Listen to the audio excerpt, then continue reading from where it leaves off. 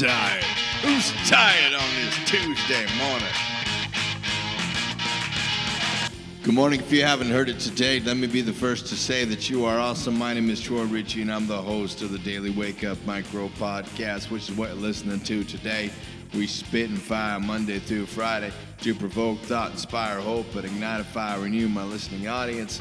Coming to you from Boom, Studio A in the beautiful Las Vegas Valley. All right, we're doing hand gestures to use when speaking. Hand gestures to use when speaking. If you remember yesterday, y'all remember yesterday, right?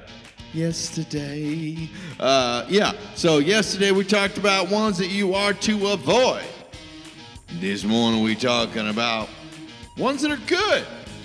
Now, when you're speaking, use these hand gestures. Call out the numbers physically.